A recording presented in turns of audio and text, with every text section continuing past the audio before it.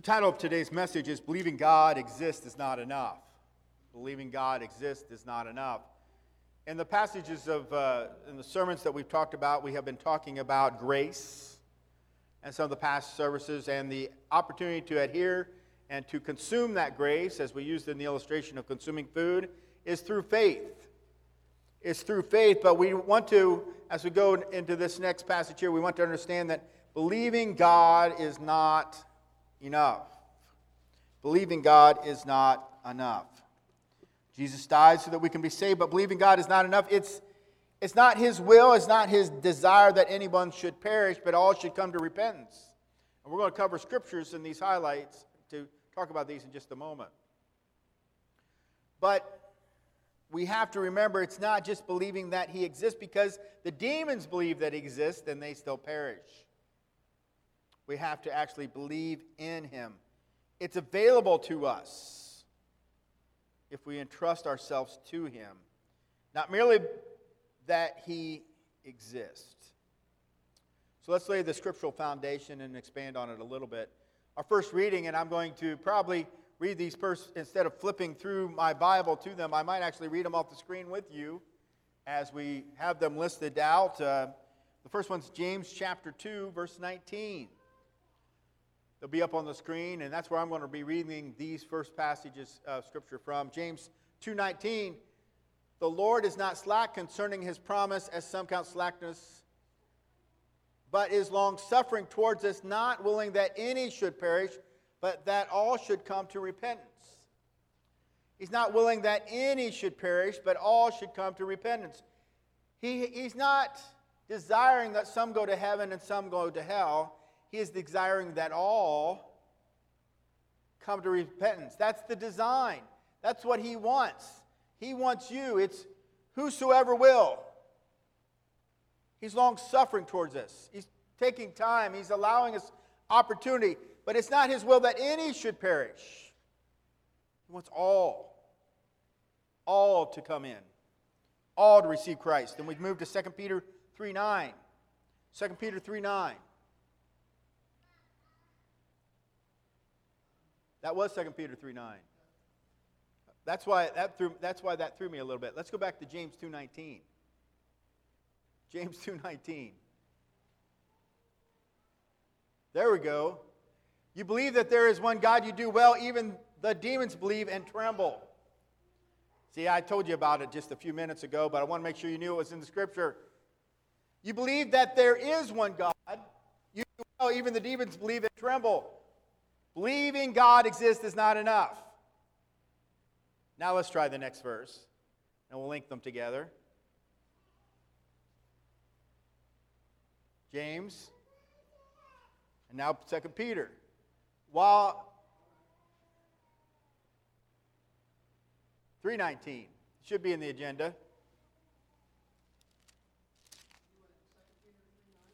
3:19, same one that should be already there. So anyway, there it is. The Lord is not slack concerning His promise, as some count slackness, but is long-suffering towards us, not willing that any should perish, but that all should come to repentance. So just linking it together. It's not enough to believe, and He wants everyone. He wants everyone. Now let's go to John 3:16. And we'll be reading that passage of Scripture. While we're turning here, remember when we talked about grace. That is in His extension of grace that we could find forgiveness of sin. That He extended His grace towards us that even though we could be saved, but it was through faith. It's through faith.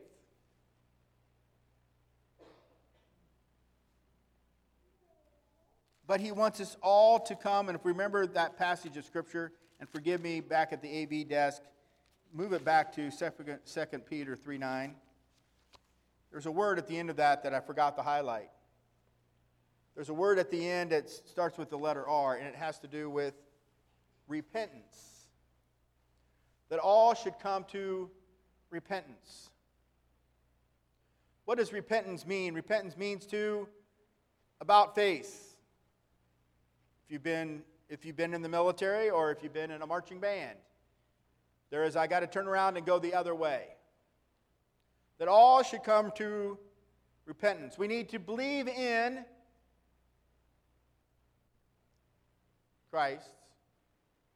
But it says here that we come to repentance. There has to be a change.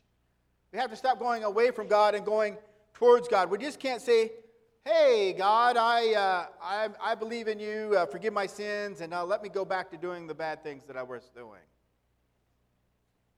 It's not like a coupon to get past the gate. It involves repentance. It involves a change. There's got to be something different. It's not just enough to believe God exists. There has to be a change. There's got to be a change in direction.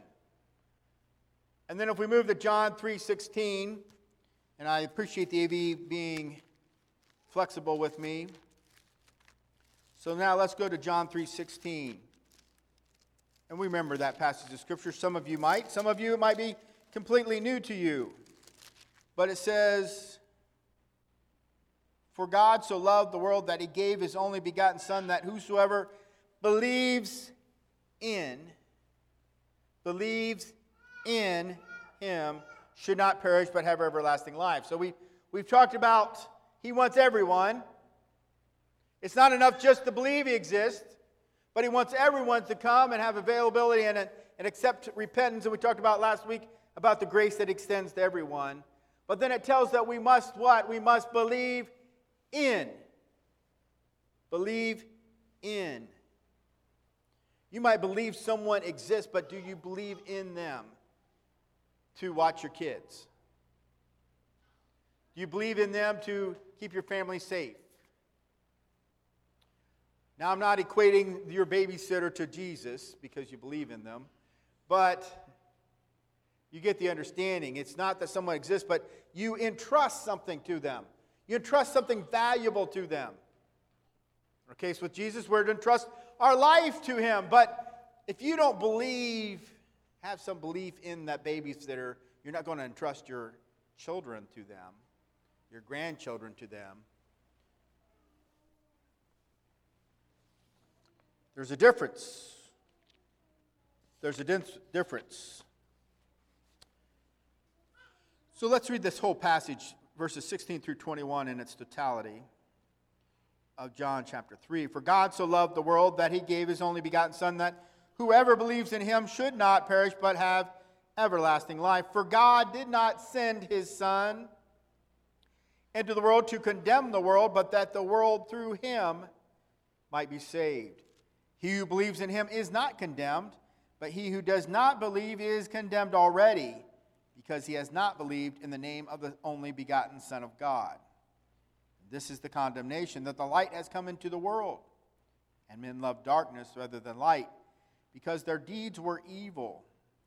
For everyone practicing evil hates the light and does not come to the light, lest his deeds should be exposed. But he who does the truth comes to the light, that his deeds may be clearly seen that they have been done in God.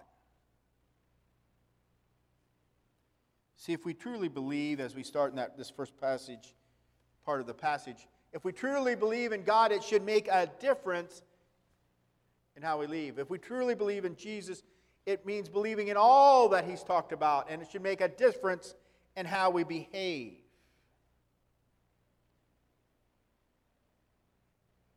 We access, as we said last week, that for by grace are you saved through faith. We access the grace of God through faith, that we can be saved. But we have to believe in. We have to believe in.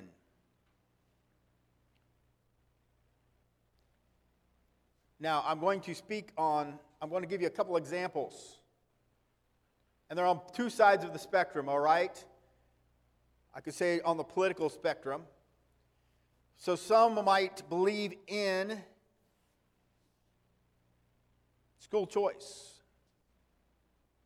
because these are things people seem to be very passionate about. Some people might believe in school choice. They don't just believe it exists, but that it is something that is valuable. Some people believe in abortion. Not only that it exists, but that it is valuable, that it is available. Some people believe in climate change.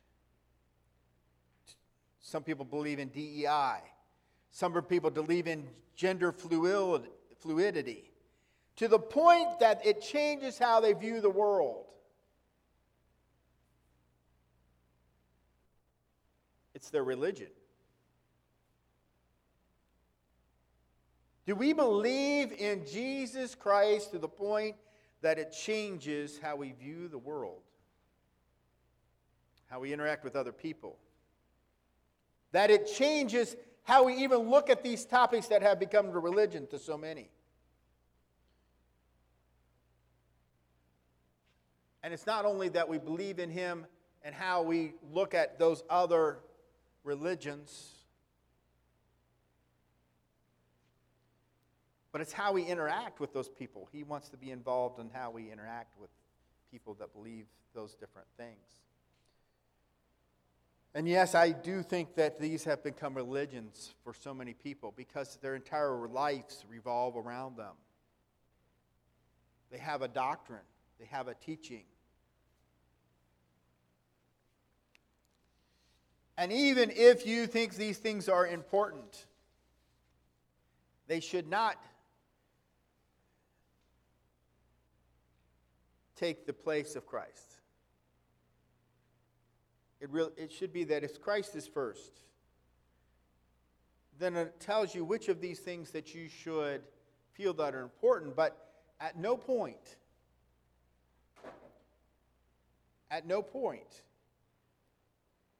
can they save the world. At no point can they save the world the way that Jesus can save our hearts. At no point, because we know that the world will be consumed by fire. When Jesus comes, it's going to be consumed, the ultimate global warming. But it's only through our belief in Jesus that we can be saved. And often I say Jesus, but it's Jesus Christ. At the time that Jesus was a common name, and there are also some people also called Jesus or Jesus or different names today, but it's Jesus, the man, Jesus Christ, the Anointed One. It's the man, also God, together, died on the cross for us. And if we believe in Him, it changes how we view the world. Believing in Jesus is not enough. Verse 18 says,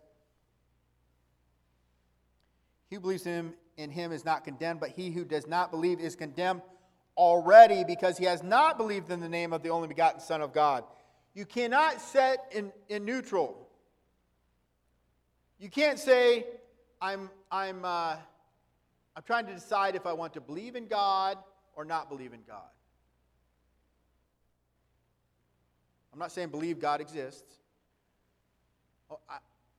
I'm trying to decide if I want to believe in Jesus or not believe in Jesus. Because if I believe in Jesus, I believe in all of it, which includes His death and resurrection.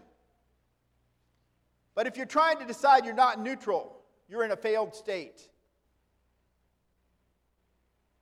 It's like a light switch. You don't put the light switch in neutral and say, I'm going to turn it off, I'm going to turn it on. You're in the off. It's off. You start out with it off. You have to decide for. If you don't believe, you're condemned already. You have to believe in.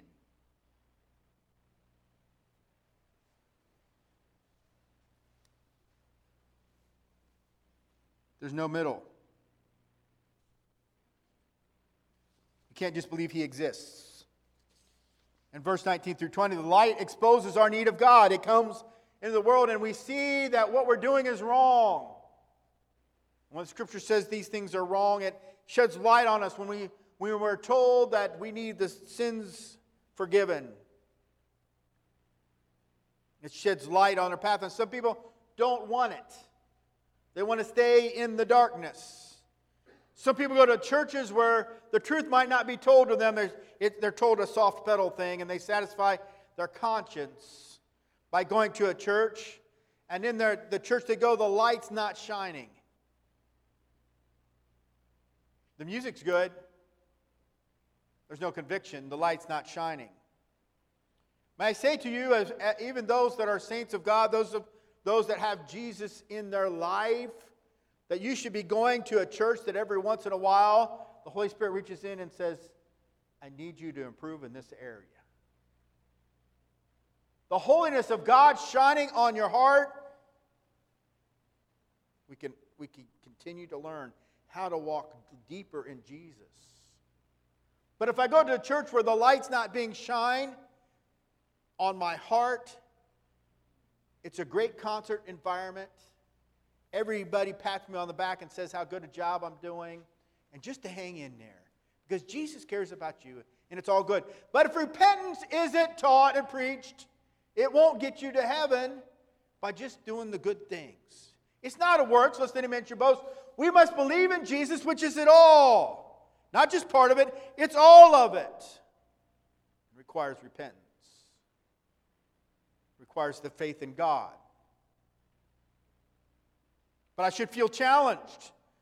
Someone that's unsaved should walk into the church and feel the conviction of the Holy Spirit. The conviction of the Holy Spirit is that thing inside of your chest that says, I need something, and something's not right.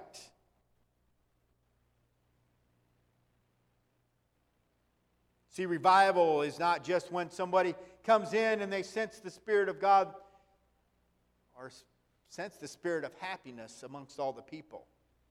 The happiness that you get at a concert. It's when you sense the Spirit of God moving and it does something to your heart. Then revival happens. But we have to believe in Jesus.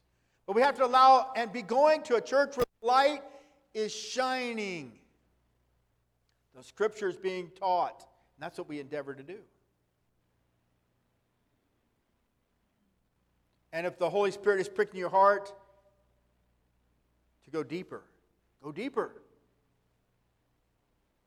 I do get very frustrated when I read a passage like this to understand why churches have church and worship with the lights off.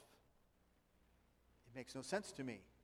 We talk about symbolism and things in the church, and we look through memorials, and we have sacraments to make us aware of the beauty of God's Scripture and of our salvation. And yet when you read the Scriptures that said, and this is the condemnation, the light has come to the world, and the men love darkness rather than light, because their deeds were evil. For everyone practicing evil hates the light, and does not come to the light, lest his deeds should be exposed. But he who does the truth comes to the light, that his deeds may be clearly seen, that they have been done in God. Why would we want to come to church in the dark? You can go to a bar and they turn the lights out so everybody can't see that everybody's drinking. And they can do whatever they want to do and nobody sees what's going on. You go to a church that's got the lights off, you'll look around and you'll see people playing with their phone and watching with their phone and doing what they want.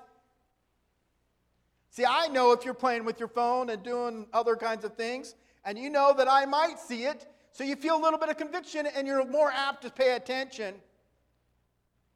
And when the Holy Spirit's moving and I glance your way, you're going to think, oh, he's talking to me, but it won't be me. It's the Holy Spirit. I'm just the messenger, but as I lock eyes with you or glance at you, you're going to think, but see if I'm in the dark, oh, he can't see me. He can't see what's going on. And if you're a teenager, he can't see what I'm doing as I sit next to whoever, and you can figure the rest out. Why would we want to worship with the lights off? Makes it more like a concert. Makes it more. But we want to come into the light. And it's symbolic that we want the light of the Scriptures to come upon us. Not some fancy words that I say or not something from some book or, hey, read the latest book and this will help you get closer to Jesus. Here's the book you should be reading that helps you get closer to Jesus. It's this one right here.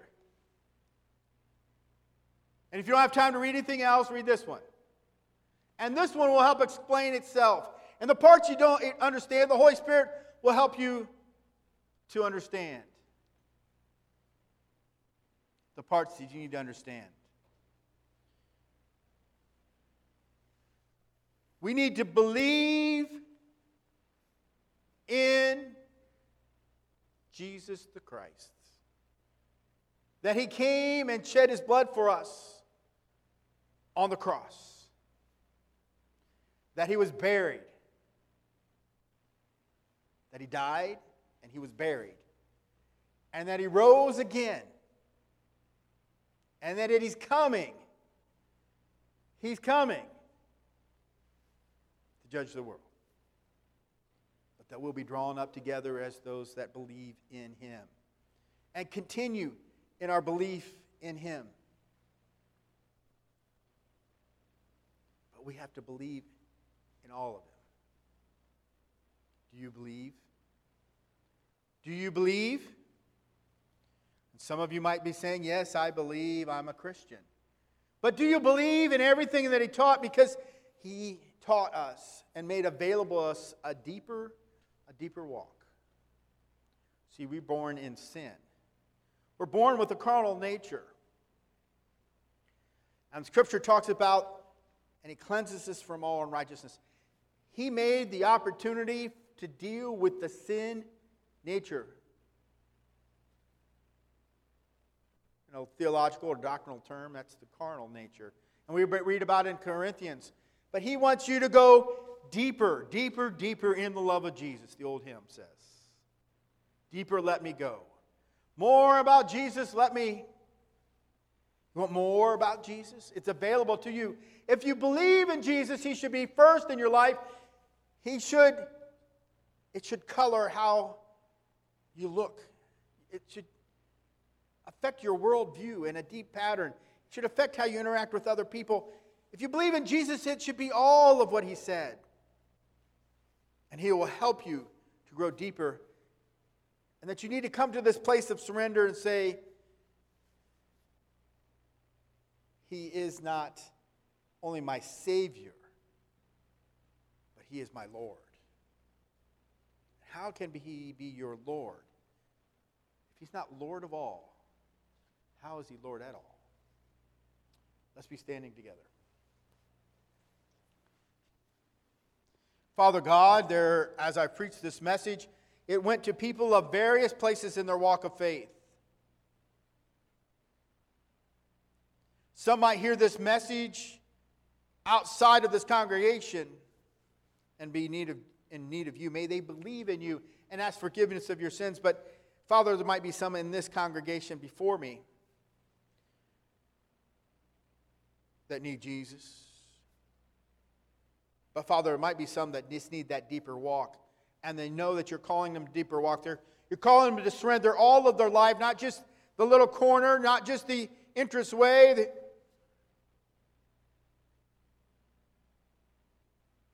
They want You to give it all. Their entire heart house. All the little rooms, the ones that they've got hidden. And Father, they're asking that You come and cleanse them from the unrighteousness. That You'd create in them a clean heart. And Father, they give You permission to remodel their heart house. To tear down some walls that need to go away and build some structures that enable them to fellowship better with the believers.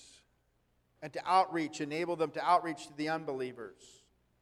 And do the work that You are calling them to do. We pray to Father that each one in the sound of my voice might be obedient to Your call. Might be obedient to what You're asking them to do. For some, maybe that they might be reassured in their walk. But Father, that each one might feel the blessing of the Holy Spirit, we pray. In Jesus' name, amen.